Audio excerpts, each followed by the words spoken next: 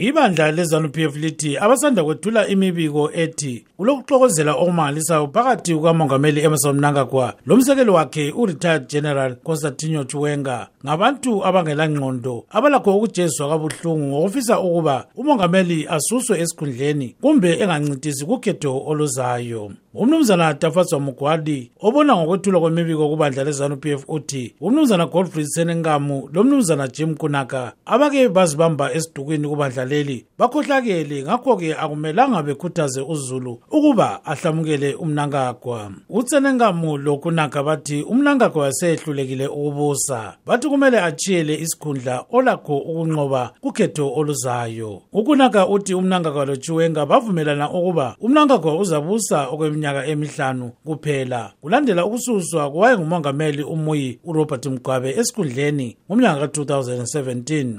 uMugwadi utshele iStudio 7 ukuthi uTsenengamu loKunaka baxotshwa kubandla leli, ngakho-ke abalalungelo lokukhuluma ngokwenzakala kuZanu PF. We have taken notice of the threats issued by renegade and headless activists targeted at the presidents of the Republic. The unsolicited false remarks by Tsenengamu and a Chipangano violent hooligan in Kunaka, suggesting strife between the President of the Republic, Uthi Mnangagwa, and Vice President Chiwenga have no place in this republic. To even seek to invite our esteemed defense forces into these baseless claims is most unfortunate. Sikuzwile okwethulwa ngabantu laba abangelangqondo uTsenengamu loKunaka abathi uMnangagwa ulisana lomsekeli wakhe. Asikwazi thina lokhu ukudonsela ibutho kukho konke lokhu kuliphutha elibi. Njengomuntu ophethe uhlangothi olethula imibiko kubandla elibusayo, ngithi abantu kumele bengalandeli okwethula nguTsenengamu loKunaka abaxotshwa kubandla leli. They are not ZANU PF members at all.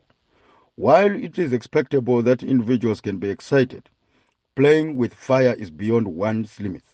It is one thing to criticize Comrade Mnangagwa as a ZANU PF president and first secretary, and a different thing altogether to seek the unconstitutional removal of His Excellency Comrade Mnangagwa as president and commander-in-chief of the Zimbabwe Defense Forces of the Republic of Zimbabwe.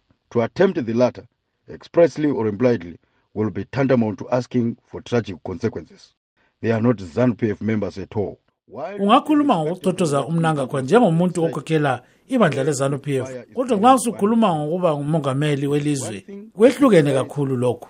Ukunakana nje ukuthi asuswe esikhundleni ongekho emthethweni kungalethela umuntu uhlupho olumangalisayo. Sicela ababili laba bekwekele lokho. This tomfoolery must therefore just stop forthwith. Abusing party-registered memorabilia and trademarks by expelled elements, organizing clandestine press conferences to undermine our party and leadership is indeed going too far. It must just stop. Kodwa uMnumzana Ntokozo Msipha, isikhulumeli senhlanganiso yeTyson wabantu, efisa ukuba uMnumzana Sevia Kasukuwere angene esikhundleni sikamongameli uthi uMnangagwa kumele asuke ngenkani njengalokho akwenza egenqula uMugabe. Siyasekela lamajaha oGym labo Tsenengamu abasebememezela ukuthi uMnangagwa kahambe. Siyasekela kakhulu, sifisa sengathi bangaqhubeka bechumayela inchumayelo zakalilizwe lonke, abantu bezwe ukuthi sithina ilizwe lethu ngeke liye phambili, ngeke liqhubekele phambili as long libanjwe yilabo abathumbayo. Ayibuyele iZANU PF yethu, ayibuyele ebantwini, lo Mnangagwa akahambe.